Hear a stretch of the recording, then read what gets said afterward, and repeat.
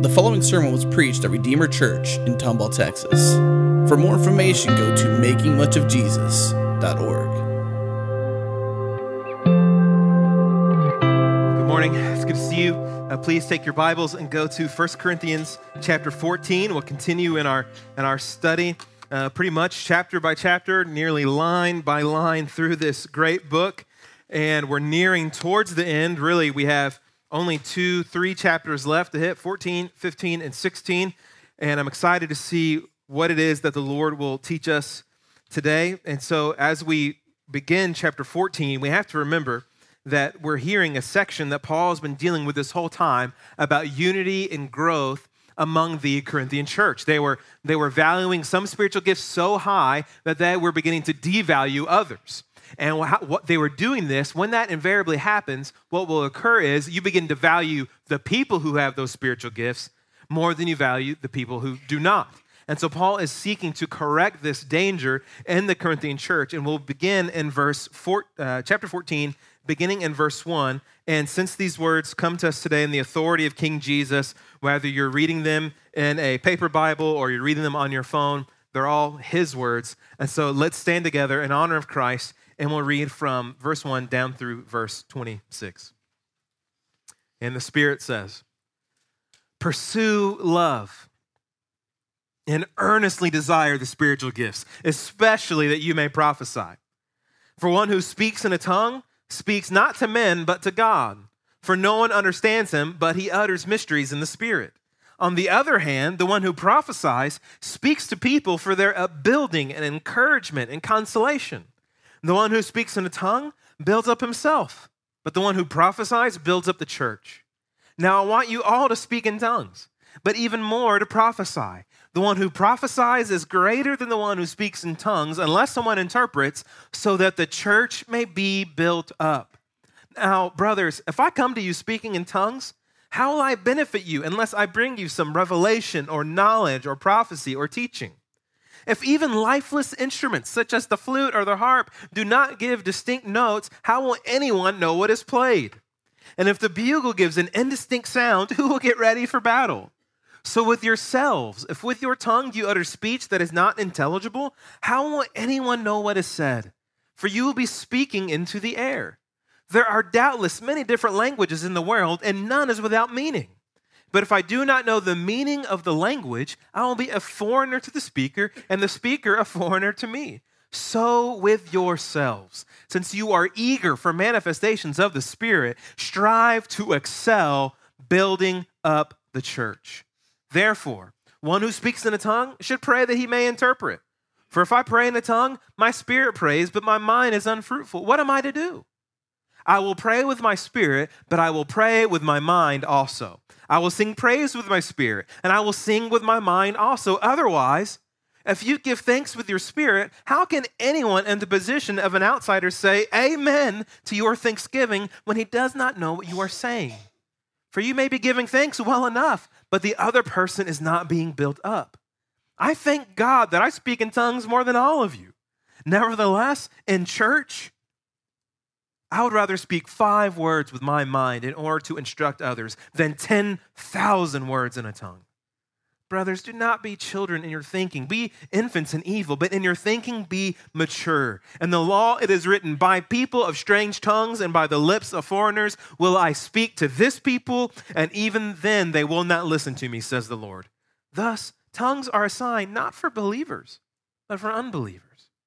While prophecy is a sign not for unbelievers, but for believers.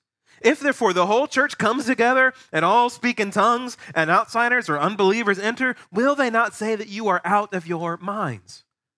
But if all prophesy and an unbeliever or outsider enters, he is convicted by all. He is called to account by all. The secrets of his heart are disclosed, and so falling on his face, he will worship God and declare that God is really among you. What then, brothers? When you come together, each one has a hymn, a lesson, a revelation, a tongue, or interpretation.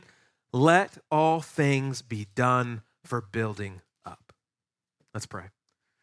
Holy Father, now, would you send your Spirit to move among us, giving us eyes to see and ears to hear your word. and that Jesus, our great God and Savior, would be exalted and made much of and enjoyed, and that we would feel the love of God right now, today. Jesus, we need you. Move among us now for your glory and for our building up, we ask. In your precious name, amen. You may be seated. You know, the other day, my kids, Ivy, she's 6, and Oliver, he'll be 2 in November, they were running around the house like they do, and they screaming and chasing each other, playing tag and doing these races, which Ivy always wins because she's 6, and he's 2 almost, and they're just running up and down this hall screaming and chasing each other. And then I hear Ivy yell to my son, let's go play with the dog. Let's go to the dog. And we have a little dog named Pancake. Don't ask me why. I have no idea the origination of that name. It's just my wife's brain. And she's a super sweet dog. I mean, great dog. Really great with the kids. Shake hands, lets Oliver poke her in the eyes and doesn't do anything. And I'm sitting on the couch watching them run and watching my kids play, and they're running towards Pancake. And Pancake's right in front of me, like on the rug. Couch is here, rug's here, Pancake's here. Kids are running this way, and they're running towards Pancake, and all of a sudden, they run right past Pancake, and they run to this little tiny robot dog sitting in the corner. And I'm looking at them going, you ran past a real dog to play with a fake dog. There's a real dog right there. You can play with a real live dog. This robot dog does nothing. You hit it on its head, and it goes, meow, and its eyes move. And there's a real dog right there. And just the other day, Ivy was playing this game, and Natalie asked her, hey, will you go feed Pancake? Yeah, let me finish taking care of these animals on the farm game. Like, you can go feed a real dog, a real animal right now. There's a real animal you can take care of. And I sat and I watched them like they're totally missing out on the real thing. And I think a lot of churches, a lot of Christians, and us too, if we aren't careful, we can miss out on the real thing of God's dynamic moving among Christians through the spiritual gifts. And I imagine that as we read today's passage, some of us felt really uncomfortable. Some of us were really uncomfortable, nervous, a little panicky, maybe even a little sweaty. Oh no, we're talking about prophecy in tongues. And I imagine that some of us, when we read this passage, you thought, hallelujah. I brought my tambourine today. It's been in my purse the whole time. I have been waiting to bust this thing out. It can collapse open. It looks like an Altoid tin, but it's really a tambourine you open up. Some of you just rejoice in it. We're going to be talking about these things. And we all have different backgrounds. That's one thing I love about our church. So many different backgrounds. Methodist, Southern Baptist, Anglican, Episcopalian. Some of you, this is your first church you've ever been a part of, and I love that. And we all have different thoughts about gifts and prophecy and tongues. And today I had planned to walk through this passage and untangle this passage and talk about what the gift of tongues really is. Is it still around today? What is it? If it's going to happen, why does Paul say an interpretation is required? Is there a private prayer language? All things I wanted to untangle. Because I know some of us are uncomfortable with these things. I'm uncomfortable with some of these things. I think some of the things that we've seen we ought to be uncomfortable with because a lot of what we've seen is unbiblical. But there is a biblical gift of tongues. What is it? And you can even see prophecy. Okay, what is prophecy? I mean, look at verse 1. Pursue love, earnestly desire the spiritual gifts, and look at this next phrase. Especially that you may prophesy. This is a command from the Apostle Paul. Desire the gifts, and especially that you may prophesy. Whoa. Are we obeying this? Is this something we need to obey? So does prophecy still exist today? How does that work? How is New Testament prophecy different from Old Testament prophecy? Is it different? You can see a lot of these issues get really bound up and get really tangled. Because I know that even when I read this passage this week, I'm studying it more and more and more. And you can see from the text that the Apostle Paul says that he prays in tongues. He says it himself. For I thank God, look at verse 18, I thank God that I speak in tongues more than all of you. So I read that this week and I'm thinking, whoa, here's the guy that we picture, great man of doctrine. He teaches election and predestination and justification and adoption and ecclesiology. And he says, and there's also a part of me that I pray in tongues. I read it this week and I got, man, I'm really uncomfortable thinking of Paul this way. Why? Paul's not uncomfortable with it. We shouldn't be uncomfortable with it. So why am I uncomfortable seeing the great man of doctrine, the Apostle Paul, the great missionary, and also a section of his life where he says, I pray in tongues? We feel uncomfortable with some of these things because we're assuming all the unbiblical stuff that we've seen is what Paul's talking about. Paul actually, he says some of these things are unbiblical and they should not be happening. Tongues should not happen in public without someone interpreting it. He says that should not happen in the church. Why? Because it doesn't build up people. It only builds up the speaker. It doesn't build up the church. So I'm studying this morning going, okay, this is really complicated. What about prophecy? There's a man that gives a prophecy in the book of Acts, and some of the details are wrong. And they didn't stone him. What's up with that? And look at chapter 14. Look at verse, we didn't read it, but look at verse 29. Let 2 or 3 prophets speak, and let the others weigh what is said. That's interesting. So there's this teaching of prophecy in the New Testament where someone can give a prophecy and everyone else can go, okay, yeah, I'm all right with that. This does not happen in the Old Testament. There's no Isaiah gives a prophecy and Israel goes, I don't know, Isaiah. I'm not okay with that. 1 Thessalonians 5, do not despise prophecies. Test everything, hold fast to what is good.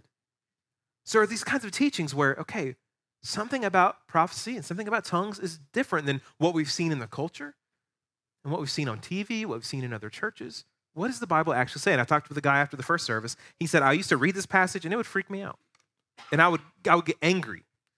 He says, but now I was reading this passage this week, getting ready for Sunday, and I thought, okay, I'm open to what the Bible says. What does the Bible actually say? Not what my tradition says. Because I grew up Southern Baptist, and so this passage freaks me out. I remember the church where I grew up in, there was one lady that she would just sweetly raise her hand. You would have thought she had streamers or something, the way everyone reacted to that. And so I grew up thinking, this doesn't exist anymore. These things don't happen. But I don't think that anymore. I believe what this passage says. And so today, I'm saying all that to say I don't have time to talk about it all. It's uber complicated because of our time, our setting. I wanted to address all these things. I love this chapter, and I started writing it on Friday, got about halfway through, looked at my word count, and realized, oh my goodness, this would take me 3 hours to teach all of this. We don't have that. And that's just not where we can be in the Sunday morning pulpit. It's easier for the Corinthians because they already know all these assumptions. We don't know them. We have to learn them. But this passage really requires scuba gear to understand. And we don't have enough oxygen tanks for everybody to go through this. And so I realized this was turning into like this doctrine seminar instead of preaching Christ. I'm not a minister of information. I'm a minister of Christ. And so we will do a doctrine seminar on this passage. In October, the plan is right now to do a 2-hour Monday night. I'll give you the date when we will go through this passage through detail. We will go through the Old Testament, New Testament, and we will see what is New Testament prophecy today. What is the gift of tongues today? And I can't wait to do that and to go through and answer all of your questions. But how does this work? How does this happen? Because you have guys on one side, guys I respect and admire so much. Guys like John MacArthur and R.C. Sproul and Tom Schreiner, one of my professors, who believe that tongues and prophecy have ended. And then you have guys on the other side, guys like Wayne Grudem, John Piper, Matt Chandler, who believe they are still operating today. And I believe that as well. But we don't have time to do all that.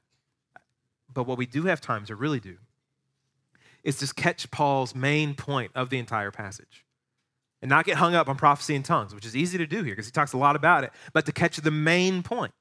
I imagine this sermon, or now we're going to lift up one big sail together and we're going to try to catch Paul's mega point so we can move forward in Christ. So what's his main point? I think it's 2 musts for a healthy church. 2 musts that have to happen for a healthy church, and this is the definition of it. In love, eagerly build each other up. In love, eagerly build each other up. Look at verse 1. Here's the first one. We must pursue love. Look at verse 1. Pursue love and earnestly desire the spiritual gifts. So pursue love. This is a command. And we saw at length last week that the Corinthians needed to grow in love for one another. We saw this in chapter 13, how chapter 13 is not really, first and foremost, a passage about weddings. It's a passage about love in the local church, that the Corinthians needed to be patient with one another, kind with one another, that love is patient, love is kind, love does not envy. And so you can see, look at the end of chapter 12, beginning in verse 31. These are all connected. Remember, the chapter divisions were not written by the Holy Spirit. These were added by men to help us navigate the Bible. This is all connected. Chapter 14, 13, and 12 are all connected. At the end of chapter 12, he says, earnestly desire the higher gifts, and I will show you a still more excellent way. And then chapter 13 is all about love, what love is, how it's patient and kind, doesn't envy, it's not resentful, it's not irritable. And then he says at the end of 13, the greatest of these is love. And then 14:1, the next sentence connected right together, pursue love and earnestly desire the spiritual gifts. And 13, Paul is just holding up love. Here's what love is and telling them to look at it, to put it on display, because you have to behold love before you can behave in a truly loving way. You have to behold love before you can behave in a truly loving way. Or another way to say it, you have to be in awe of the love of Christ for you before you can truly love others like Christ. This is a theme through the entire New Testament. Walk in love as Christ loved us, Ephesians. Forgive one another as God in Christ has forgiven you. You see, so once we are gripped by God's love, then and only then can we truly be loving people. And this is a love that goes beyond sentimentality, but it's patient, kind, not keeping a record of wrongs. It's not resentful. So Paul lays all that out, and then 14:1, pursue love. The first command. He hasn't given a command in all of chapter 13. He just showed them what to look at, what to believe, what to love. And then 14:1, first command, pursue that. Pursue love. Chapter 14 is filled with commands. 2 in the very first verse, pursue love and earnestly desire the spiritual gifts. So we've got to ask ourselves, because verse 1 is not optional. Any of the commands in the New Testament are not optional things. Like, I don't know if I want to do that or not. No. Pursue love. How do you pursue the 1 Corinthians 13 kind of love? Because when he says love, we should be thinking chapter 13. So how do we pursue this kind of love? It begins with first peering into the F5 tornado of the love of God for us in Christ Jesus our Lord. And then it flips you upside down. And you feel it and you're changed by it. And your whole outlook, your entire look at reality and the universe changes completely. And now you are able to pursue love for one another. Pursue love among other Christians. This is what Paul's saying. When you interact with other Christians, pursue love. And here's the first thing we should learn about pursuing love. Pursuit isn't idle. Pursuit is not idle. Pursuing love, just pursuing, doesn't sit on the couch and wait for the other person to do something. That's how a lot of Christians react. I'll love them if they love me first. I'll do something loving if they do something loving first. That's not pursuing love. Pursuit takes the first step. I'm looking. How can I love? How can I serve? How can I be kind? How can I be encouraging? I want to love this person. I'm pursuing it. Pursuit is taking the first step. I'm going out there because I've been so loved by Jesus and his death for my sins that I can lay down my life, I can lay down my preferences for this brother or sister in Christ. So now, because Christ died for me and rose again, now I am in hot pursuit to be kind, to be gracious. The pursuit of love is not passive. And that makes me think about our basketball team, the Houston Rockets. Their playoff run, it may have been a word they used all season, but the word that repeated throughout the stadium. I even have a cup from Toyota Center in our cabinet, and it has big on the side, pursuit. What was their pursuit? The ring, the championship. And what did they do? It took effort. It took work. It took emptying themselves every game, exhausting themselves, pursuit, the goal in mind. They could not just show up at the Toyota Center, sit on the bench, and just go, I'm just going to wait here until the other team says they're not going to hurt me. I'm just going to wait here. I know, hey, we're in pursuit. We're in pursuit, right? We're in pursuit. But I'm not going to go out there unless they can assure me I'm not going to get hurt. I'm not going to go out there with that guy with the big beard. He's a ball hog. I'm not going out there to play with him. I know he's MVP runner-up. I'm not going to play with him. It's all about Harden. He got a big old poster on there. No one put a poster of me. This wouldn't happen. Because they're actually in pursuit. They know it takes work, it takes effort, it takes sweat, it takes time, it takes energy, it takes sacrifice, it takes teamwork. Our pursuit as a local church, as believers, is love. So how are you pursuing love? This is a non-optional question for every Christian in this room. How are you pursuing love? Do you? Do you see other Christians and think, how can I love them? How can I move toward them? Or we should ask maybe this question. Why do I move away from that person? Why do I get irritated with them? They didn't sin. They haven't done anything. They're just pouring their drink and I'm irritated with them. And they have done nothing and yet I'm stewing. When these inner alarms start to go off, you have to identify the problem, which is sin, not with them, but with us. And see that if 1 Corinthians 13 says love is not irritable and I am irritable, something is wrong. Then I'm being unloving. And our natural tendency in that moment is to withdraw. I'm getting irritated, I'm getting irritable, I'm getting a little resentful, I'm just going to withdraw. I'm just going to back off of that. The Bible says the exact opposite. Rather, because of the gospel, because we've been so loved by Jesus and dying for our sins, now because of the resurrected Christ, we don't withdraw, we move forward. We go towards that person for each other's good, for their building up, and now we pursue love, we pursue them. Really, two kinds of people enter a room. The kind that enter a room and say in their heart, and say subtly to everyone else, I'm here. I'm here, everybody. And this is pride. And there's also other people in that same vein that enter a room and say, no one cares I'm here. That's pride too. It's just on the other spectrum. Sometimes we all subtly think people should notice that we floated into the room. So there's the I'm here, everyone, what do you have for me kind of people. And then there's the people that enter a room and say, there you are. There you are. I've been waiting to see you. Oh, I've been thinking about you. I've been praying for you. I read a verse this morning, and I thought, I have got to tell them that. That will so encourage them. I've been wanting to share this passage with you. Do you see the difference? One is pursuing love, and one is only looking to be loved. One is looking to serve. One is only looking to be served. But we remember Christ, who did not come to be served, but to serve and to give his life as a ransom for many.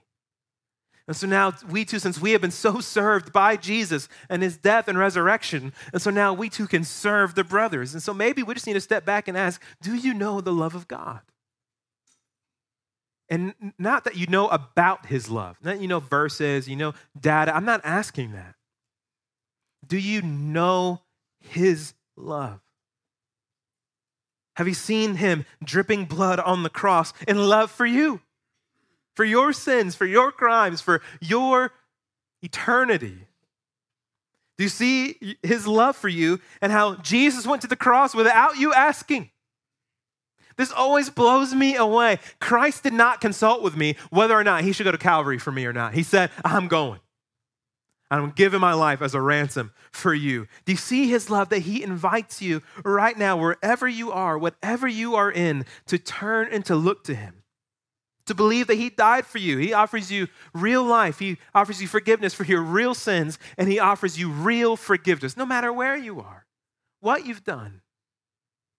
His love is an invitation for new life. This is why Christians can pursue love with one another, because of the great love of God. Seen for us in two channels, two ways that he loved us in the past. The cross is the display of God's love for us in the past. He loved us and gave himself for us. And also, secondly, right now. We're greatly loved by God right now. If God is love, there is an steady, effervescent, mighty heart of God that cannot be stopped. There is a love too great at the center of the universe that can be contained. God is love right now towards us. No condemnation. If you're in Christ, no resentment, just grace upon grace. And so when you know that love, the call to pursue love with one another, it doesn't seem bizarre. It seems natural. So are you pursuing love? As Romans 15 says, let us each please his neighbor for his good, to build him up. Why? For Christ did not please himself, but as it is written, the reproaches of those who reproached you, Father, fell on me. So because of what Christ has done, now the Bible says, this is what we do. Now we pursue love. We build each other up. To be a healthy church, what Paul's telling the Corinthians is that you must pursue love. Secondly, two musts for a healthy church. The second one, we must build each other up. One thing I love about love. Love sabotages all of my flesh's espionage towards self-interest. Love is a saboteur of all that my flesh wants. And in a local church, we're all lying if we don't recognize that there is a cold war that happens between our hearts and between each other. That we have to be on guard against the flesh. We have to be on guard of fighting against our pride, our self-interest, our self-righteousness. Love turns church consumers into church builders. We came into church wrongly today if we came here and we were thinking, I am ready to be served. Rather, the Bible says, no, we come in looking to serve, to build each other up. Build each other up. Do you see how often that occurred in the passage? Look at verse 3. Verse 3. On the other hand, the one who prophesies speaks for what? For their upbuilding and encouragement and consolation. Now look at verse 4. The one who speaks in a tongue builds up himself. But the one who prophesies, what does he do? Builds up the church. Now look at verse 5. I want you all to speak in tongues, even more to prophesy. The one who prophesies is greater than the one who speaks in tongues unless someone interprets. Why? So that the church may be built up. Verse 6, Paul says, I want to benefit you. Now look at verse 12. So with yourselves, since you are eager for manifestations of the Spirit, look at what he says. Strive to excel in building up the church. Verse 17. For you may be giving thanks well enough, but the other person is not being built up. And verse 26. What then, brothers? When you come together, each one has a hymn, a lesson, a revelation, tongue, interpretation. We all have something to share. What does Paul say? Let all things, this could be an infinite list. Let all things be done for building up.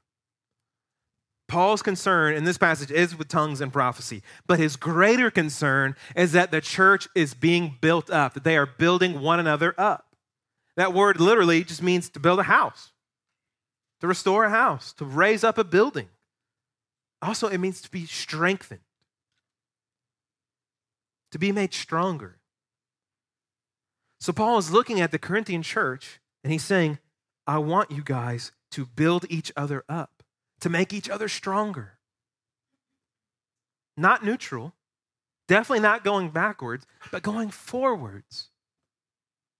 To build each other up. And this doesn't mean that when Christians get together that we should all feel better about ourselves. That's commonly we think of the word build up, because of the phrase in our culture, build up their self-esteem. This is not what Paul's after, that we'd feel better about ourselves. Surely that will happen. And only as I feel better about my identity in Christ. I don't need to feel better about who I am. I need to feel better about who I am in Jesus. I need to know better about what Jesus has done for me. I need to know better about the great love of Christ that surpasses knowledge. My Jeffness doesn't need to increase. I need to know his love better. So the idea here, what Paul's really getting at, is that of another Christian loving, helping, serving, using their spiritual gifts towards this other Christian so much that that other Christian is now stronger because of that Christian. This Christian is now stronger because of this one, because this one built this one up. They're built up all the more. Jesus wants our church to be the kind of place that we make each other stronger because we are in each other's lives, because we're using our gifts. So right now, every Christian here should be asking, who am I building up? These are all commands. Strive to excel in building up the church. Who am I building up? And ask it the other way also. Who's building you up? Who are you making stronger? Who is a stronger Christian than they were last year because of your love, your care, your guidance, your words of encouragement towards them? And who's stronger because of you? Who can you look at and go, because of that person's love and care and sharing of the word with me, I am a more faithful follower of Jesus because of them? Who's becoming more and more faithful to Jesus and his name and his fame and his glory because Christ has given you these gifts and now you are building them up? And they can look at and say, because of them, I've been built up. And you can say, because of you, I've been built up. These are things we should share with one another to encourage each other. Because of you, I've been so built up. And maybe you're sitting here and you're thinking, I am not in a good place to build other people up. I always feel like I'm the one that needs to be built up. I'm not in a place to do that. Let me just tell you, even if you would confess that to someone, I'm not in a good place. I want to build you up, but I need you to build me up. I'm sorry. You don't apologize for that. Even confessing that, you are building up other people by showing that you're helping create an environment where it is safe to confess you're not okay. The last thing a local church can be is a place where we're all on eggshells about confessing sin. If we're a place where we can't confess sin, we might as well just shut this down and go do something else. If we confess our sins, he is faithful and just to forgive us our sins and to cleanse us from all unrighteousness. Even if you're not in a good place to build others up, you can say that. And in saying it, you're creating an environment where people can be built up. So who are you building up? Who's building you up? And this doesn't mean, okay, I need to go start a Bible study with some friends. That's not what I'm saying. Because we immediately start going, okay, what am I going to do? Sometimes it can be as easy as you're praying, you're thinking, you're driving. Whoa, why am I thinking about that person? Don't just go, that's weird, and go find a song. When you stop driving, let me preface that, text them. Hey, I just felt like I should pray for you today. How can I pray for you? You're reading your Bible and you came across the verse and like, oh man, I bet John would totally, man, we were talking the other day, he needs that. Hey John, I was just reading, check out 1 John 1:9. I just thought I'd share that with you. That's really informal ways of building each other up. And then in your groups, in your accountability times of building each other up in Christ. And I can't help but think of Hans and Franz when I read this passage. I want to pump you up. We're all spiritual Hanses and Franzes. We all need each other to build each other up. And the Corinthians weren't doing that. They were abusing the gift of tongues to only build up the speaker. They were abusing the gift of prophecy. And Paul says prophecy is more valuable because it builds up the entire church. And personally, I think this will ring true for most of us. I am helped and I am strengthened and encouraged most just with another Christian's presence and words. It's another Christian's presence and words. The ministry of presence and the ministry of proclamation, these cannot be undervalued. When you're hurting, and just the presence of another Christian speaks volumes, builds you up. When you're confused, the presence of another Christian to help you just remember God, remember the scriptures. When you're discouraged, I get discouraged often. And I'll pray, Lord, I'm discouraged. Would you just send someone to encourage me, please? And it's like the next day, I have a handwritten card from Carrie White or Carrie Winter or Kitty White, both those ladies sent me handwritten cards at different times when I've prayed, I'm discouraged, and the next day it's already in the mail, and I have it. I know our post office isn't that impressive that it would get there in 12 hours. Or I get an email. Like, man, Lord, thank you. Or if you just feel blah. Blah is a spiritual condition. And we just got to recognize it and don't fake it till we make it. Just go, man, you confess it to a brother or sister. I'm feeling off. I don't know what it is. This is the book of Hebrews. Exhort one another every day. We're reminding each other of Christ, building each other up in Christ, reminding us what is true. I love Ephesians 4:29. Let no corrupting talk come out of your mouth, but only such as good for what? For building up, as fits the occasion, that it may give grace to those who hear. What we don't need is good advice. Sometimes we do need good advice. I'm having trouble, with one of my kids. Would you give me some counsel here? What would you do? But more important than good advice is we need good news. That I have been redeemed by the blood of the Lamb. That my name is written in heaven. That there is now no condemnation for me because I am in Christ Jesus. That I am now more than a conqueror through him who loved us. That nothing shall separate me from the love of God in Christ Jesus our Lord. These are the ways that we get built up. Not with the tips and tricks for the Christian life, but with the gospel of grace. These are what spiritual gifts are for building up. And one thing I hope some of us hear today is that you are actually hurting yourself if you are not connected to a local church. You can learn verses on your own, but you can't live them alone.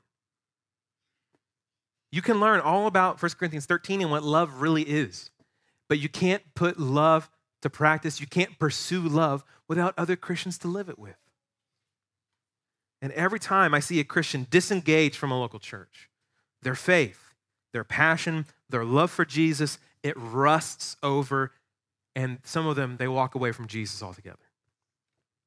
They get corroded. When you have a child's toy that hasn't been used in a while, and you try to turn it on, like, man, it's not turning on. You haven't played with this in years. I don't understand why it wouldn't be turned on. You flip it over, whoa, and there's white powder all over the back. We've opened like 4 or 5 toys like that this week, haven't we? Man, look at all this stuff all over. These batteries are toast. Why? It sits idle. The batteries haven't been used, and they've gotten corroded, and all the juice is gone. Now there's junk everywhere, and they've gotten crusty and rusted over. When you sit idle, you don't pursue love, and you don't build others up, you get crusty. And there are far too many crusty Christians in the Bible Belt. If you don't stay connected to other Christians, you can't obey verse 1, pursue love. If you don't stay connected with other Christians, you can't obey verse 12, strive to excel in building up the church.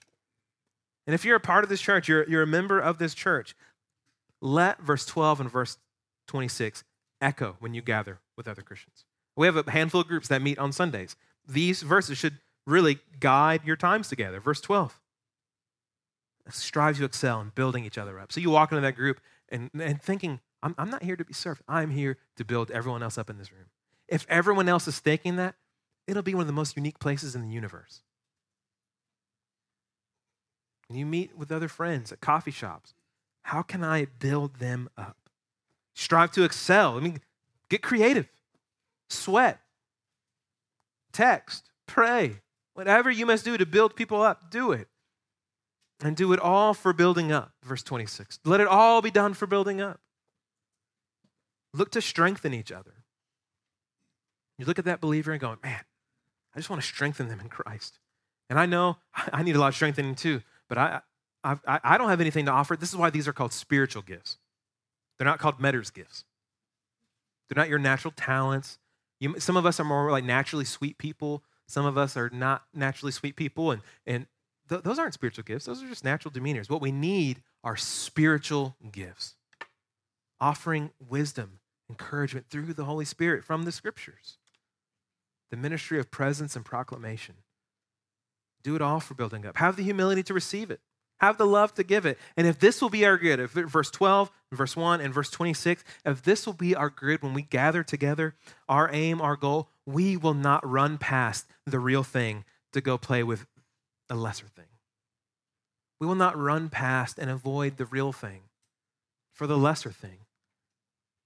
We won't miss God's work among us as we pursue love and do it all for the upbuilding of the church. And may God do that among us by his Spirit. Let's pray. If you're serving the Lord's Supper today, I invite you to come forward. And the Bible instructs us before we take the Lord's Supper to assess our hearts and to examine ourselves. And so if there's any sin, any lack of love that needs to be confessed, confess it now before the Lord.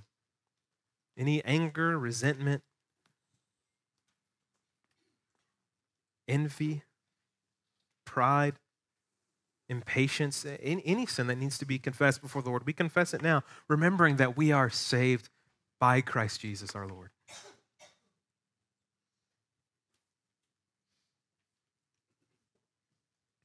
Lord Jesus, now would you move among your people by your Spirit as we go to your table to remember that we are saved by your body and by your blood, that this is not of works. We cannot boast, but we can only boast in the cross of our Lord Jesus Christ, by which we have been crucified to the world. So now, Lord, would you be exalted among us, and would you create a place here where we are all pursuing love, where we are all looking to build each other up, to make each other stronger in Christ by using our spiritual gifts that you've given us, that we may all move forward in maturity and move forward in honoring you. Help us now, Lord Jesus, for your name's sake and for your glory. And in your name we pray. Amen.